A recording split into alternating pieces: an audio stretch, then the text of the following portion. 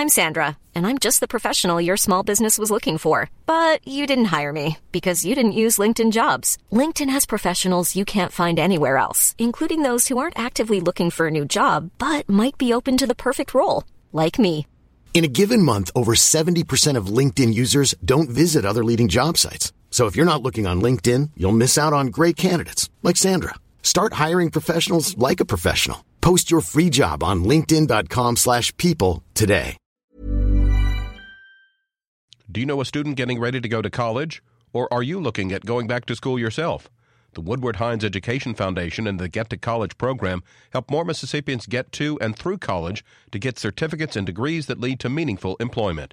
They offer free college planning advice, including hands-on FAFSA completion assistance through in-person or virtual appointments. Visit gettocollege.org to learn more.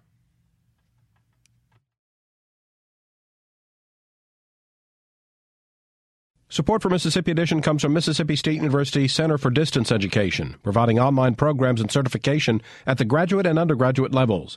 Distance at State. Even there, you're here. More information at distance.msstate.edu. Good morning. It's 8:30 on Thursday, August 31st. I'm Karen Brown, and this is Mississippi Edition on MPB Think Radio. On today's show, some communities in Mississippi are reevaluating the public display of Confederate monuments. Hear from two elected boards with different ideas on approaching the issue. How will Mississippi attorneys respond to the U.S. Supreme Court request regarding the state's flag's Confederate emblem? And in our book club segment, advice on keeping your vehicle in top shape for your Labor Day weekend road trip. That's all coming up. This is Mississippi Edition on MPB Think Radio.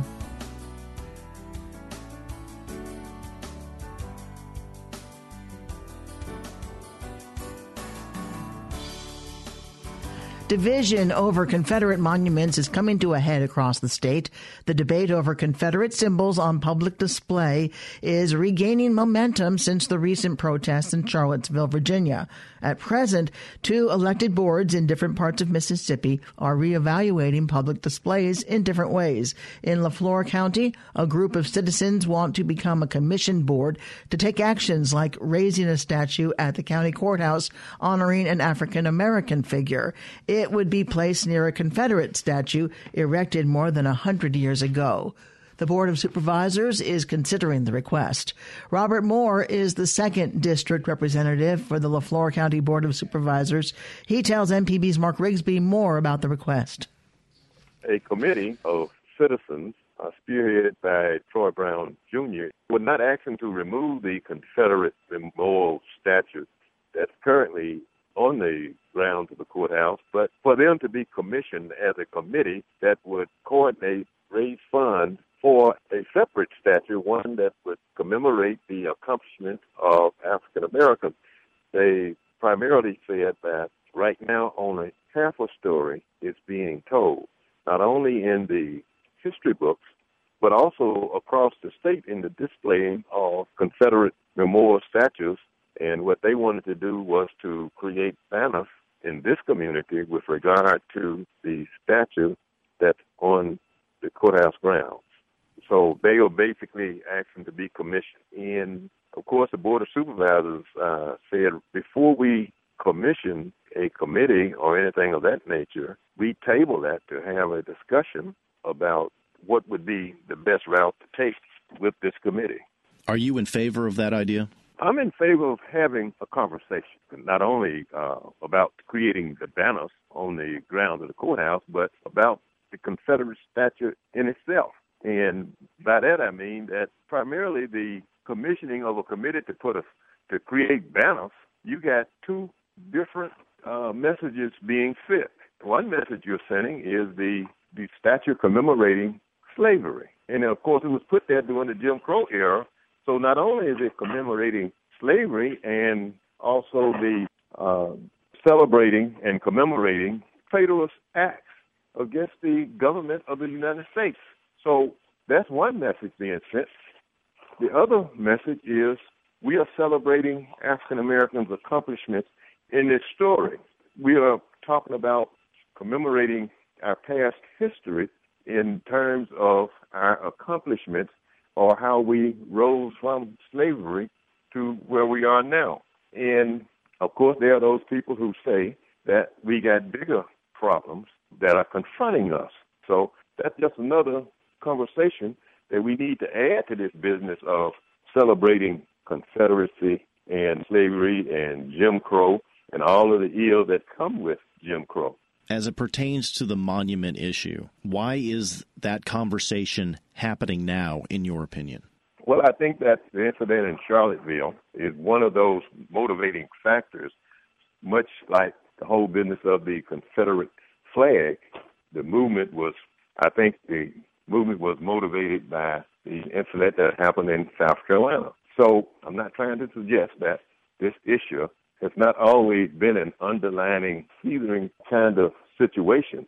It didn't just happen, but the incident in Charlottesville certainly was a primary motivator for citizens all over the country to say, okay, fine, let us do something about this.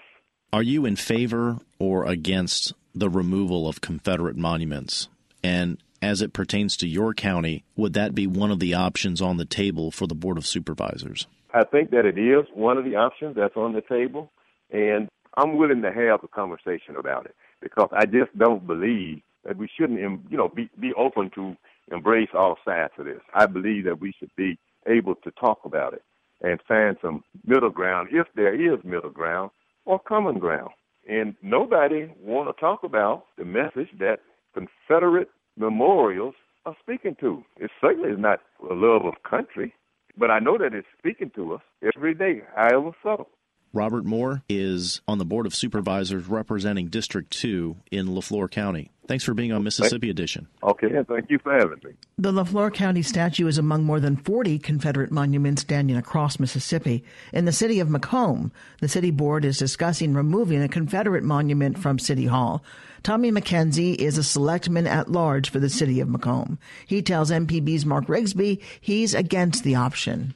Well, one of the selectmen that's on the board just amended the agenda last Tuesday night to remove a monument that was placed at City Hall in 1916. It's been there over 100 years, and it was a gift from the Daughters of the Confederacy.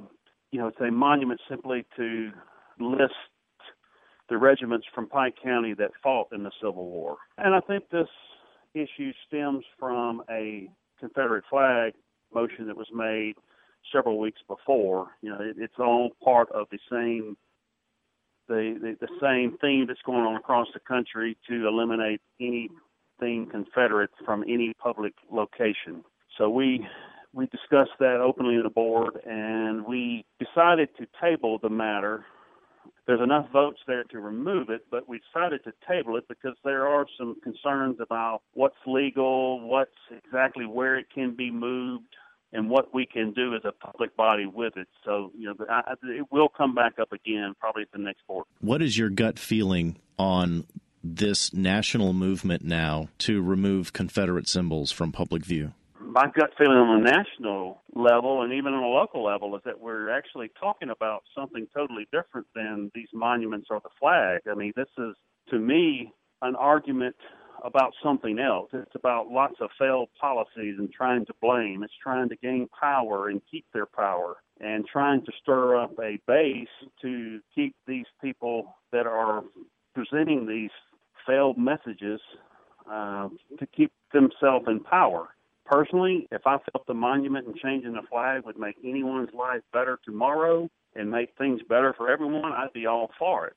I think the passion for this is misguided. I think it's being done incorrectly. I think it's making matters worse. I just really wish the conversation would be directed a little bit different on how we get to the same goal. But I really don't think this is a discussion about a flag or a monument. And we now get to a point in 2017 where you have societies that are more segregated than ever. This is not the way to make things better by bringing up these items that are just controversial to pit one group against another. And I think that's kind of the goal here, is to divide. It's not to bring unity, it's to divide. And it's making things much more difficult. if there were a vote held at the next council meeting to remove the Confederate monument, that you would vote against it? Yes, I would vote against it, and I have, stated that very publicly. What do Confederate symbols and the state flag and Confederate monuments tell you? What do they mean to you? When I look at those, I look at how far we've come. When I look at the state flag, I look at something that says that's a place that this society will never be again. Tommy McKenzie is Selectman at Large for the City of Macomb. Thanks for joining us on Mississippi Edition. Thank you for having me. Macomb's 6-member board is racially divided. Mayor Whitney Rawlins holds the tie-breaking vote. He agrees the monument should be moved, but a location needs to be found. Coming up, a Mississippi attorney's fight to take down the state flag leads to a request from the U.S. Supreme Court for the state to defend its position on the issue. This is Mississippi Edition on MPB Think Radio. If you're a sustaining member of MPB Think Radio, we appreciate your support of our programs. To become a sustainer, go to mpbonline.org.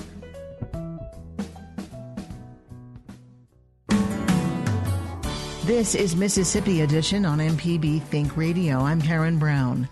Mississippi has a September deadline to file a response with the U.S. Supreme Court defending the state flag with the Confederate emblem.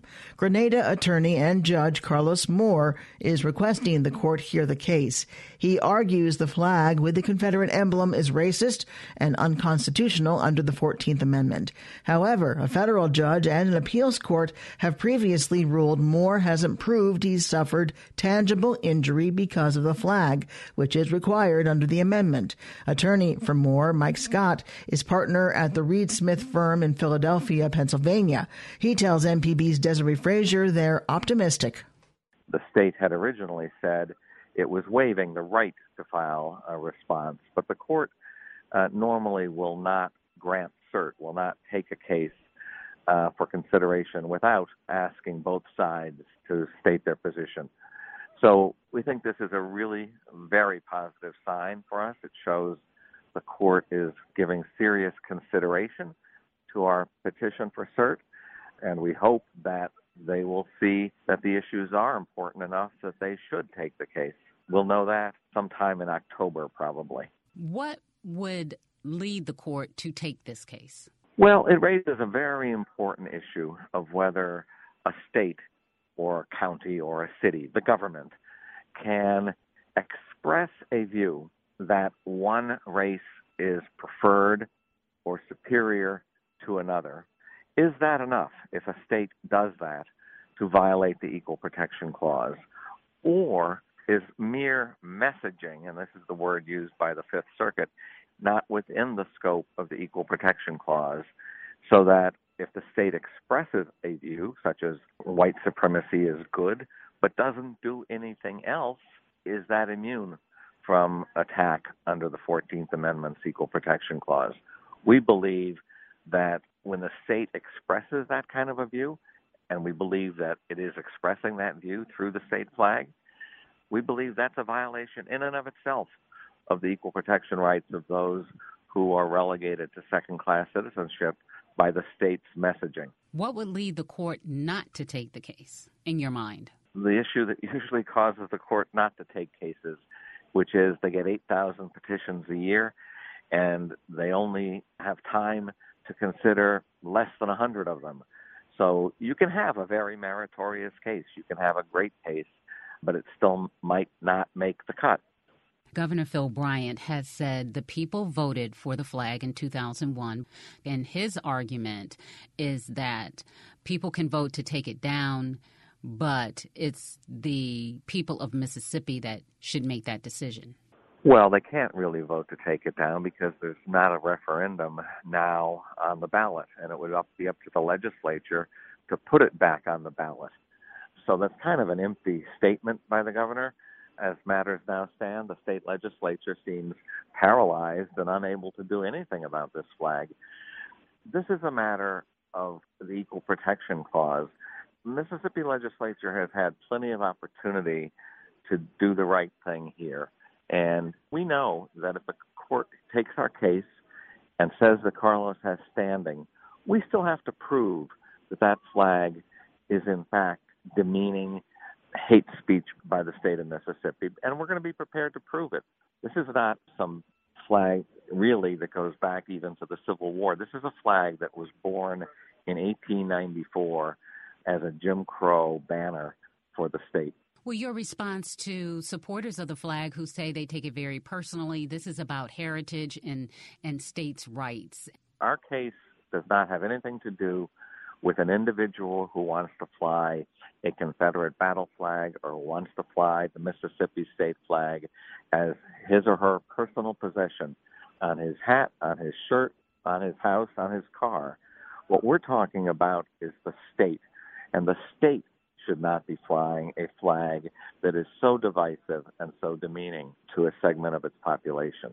And people do get this confused. You know, I hear people all the time saying, I've got a right to fly that flag. Yes, you do as an individual, but it's very different when it's the state that is the sponsor of the message. Well, Mr. Scott, I thank you so much for your time. You're welcome. Have a good day. Matt Steffi is professor of law at Mississippi College School of Law. He tells MPB's Desiree Frazier the development is a standard procedure for the court. I think for the attorney challenging it, Mr. Moore, it's a welcome development. In other words, if the Supreme Court is going to hear the case, this is something the court would do. On the other hand, it's still unlikely in statistical terms and given the state of the law that the court will decide to hear this case. The court operates under the rule of four. That is, they only hear cases when four members wish to hear a case and vote to grant review. And essentially what Mr. Moore is arguing that the court needs to do is to change the law, change the understanding of the Equal Protection Clause to cover emotional harm. You know, this is not the first time somebody has challenged the Confederate battle emblem in a state flag. It happened in Georgia. It's happened in Mississippi before. And across the board, these challenges have been unsuccessful. That, in other words, the law is fairly well settled, that as offensive as the symbol is to many citizens, that it is not understood to be unconstitutional. For Mr. Moore to prevail, he needs the Supreme Court to revisit that issue and change the current state of the law. That's essentially what he's asking the court to do now, the reason he's arguing the court should take the case. And this gives the state an opportunity to argue that the law is well settled, that review isn't necessary. So I expect the state will file a brief, a response, arguing essentially that this is a well-settled issue, that it's a political question for the state of Mississippi, that it is not embraced by the 14th Amendment, and then we'll see. Then the court will take a look at the petition and decide whether or not it wants to take a look at the issue. What's the answer? The answer legally so far has been this is an issue for the citizens to work out themselves through the political process, through their elected officials, as we've seen in Charlottesville, as we've seen in Baltimore, as we haven't yet seen in Mississippi but may see yet. These Confederate emblems have been taken down through the political process, and consequently, whether the court wants to wade in to remove the last remaining use of this in a state flag, I think is unlikely. I think it would be preferable if the elected officials of the state made this decision themselves. I think that moving this issue forward better comes from the state itself than by command of a federal court. Well, thank you so much for your insight and for speaking to us about this issue. It's my pleasure. Thank you for calling. In a statement, Governor Phil Bryant maintains previous comments saying, "My position has not changed. Whatever the state flag is or is not should be decided by Mississippi voters." Coming up, as we head into the Labor Day weekend, advice on handling a breakdown on your road trip. This is Mississippi Edition on MPB Think Radio. Your home for the arts and music is MPB Music Radio. From classical to bluegrass and everything in between, MPB Music Radio has a sound for every ear. For information on where to find MPB Music Radio, visit mpbonline.org. This is Mississippi Edition. Many Mississippi families are preparing for travel with the Labor Day holiday weekend just a day away. In today's book club, we talk roadside safety tips with expert Walt Brinker. His book, Roadside Survival, provides advice on how to prevent and contend with vehicle breakdowns before heading out on a trip. He says his lessons are gleaned from providing over 2,000 free of charge roadside assists. Author Walt Brinker is a retired U.S. Army Lieutenant Colonel and Vietnam War veteran. He tells us main reasons for breakdowns during a road trip. The breakout of the reasons is about 3/4 of them are tire related. The other 25% is related to a combination of running out of gas, overheating, having an electrical issue normally related to the battery, or being locked out of your car.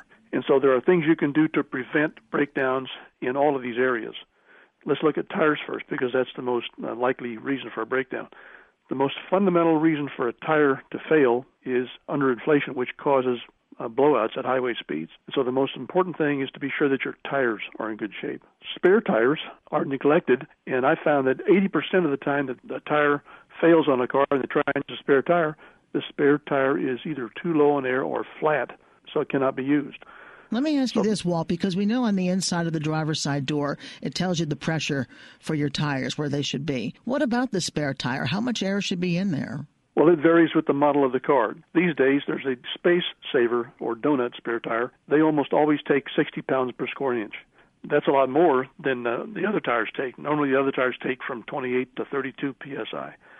So if you don't have 60 PSI in those Space Saver spare tires, they don't perform right. And so that's why I advocate having in your car, among other things, a 12-volt air compressor so you can tune up the tires. That label on the door jamb of the car will tell you what the pressure should be cold. That's before the car has been driven at all. Let me interrupt you to ask, because we haven't told about this, that you are the guy who stops how many times a year to help stranded motorists out of the goodness of your heart?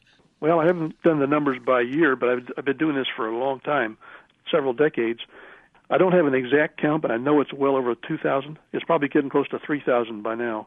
I went to a friend's funeral in Texas back in February on the return trip back. I had 10 assists, 5 for flat tires, 2 out of gas, 1 loose battery clamp, and 1 locked out of the car, I think it was. How do you help somebody get back in their car if they're locked out? Well, I have special tools that I can use that the cops call them burglary tools, but I can break in any car without damaging the car.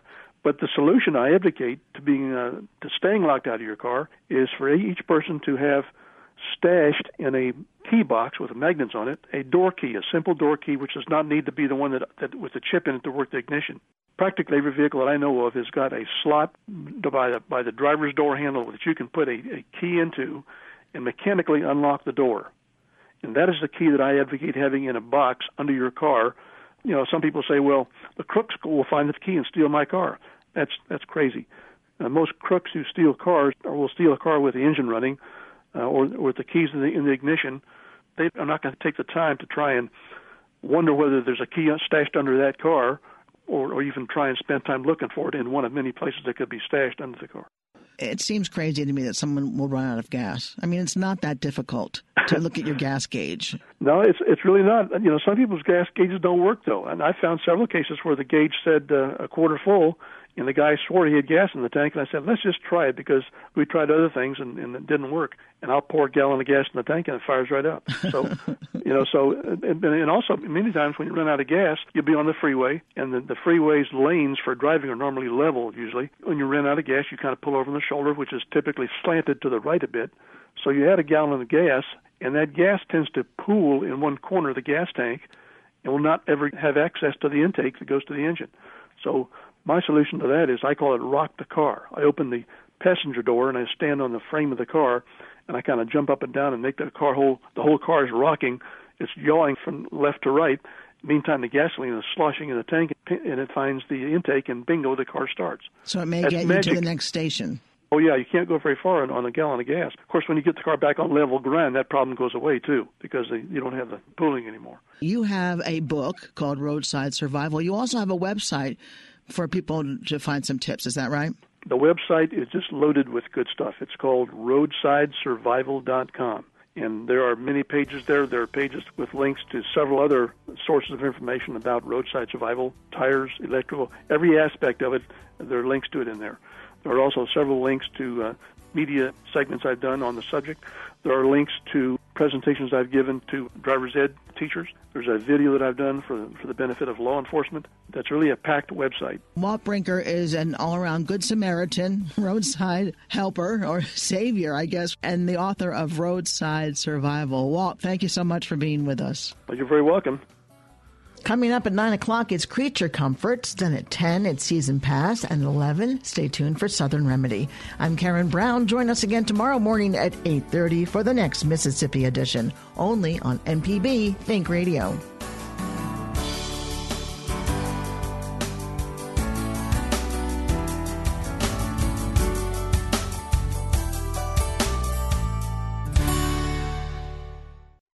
Support for Mississippi Edition comes from Mississippi State University Center for Distance Education, providing online programs and certification at the graduate and undergraduate levels.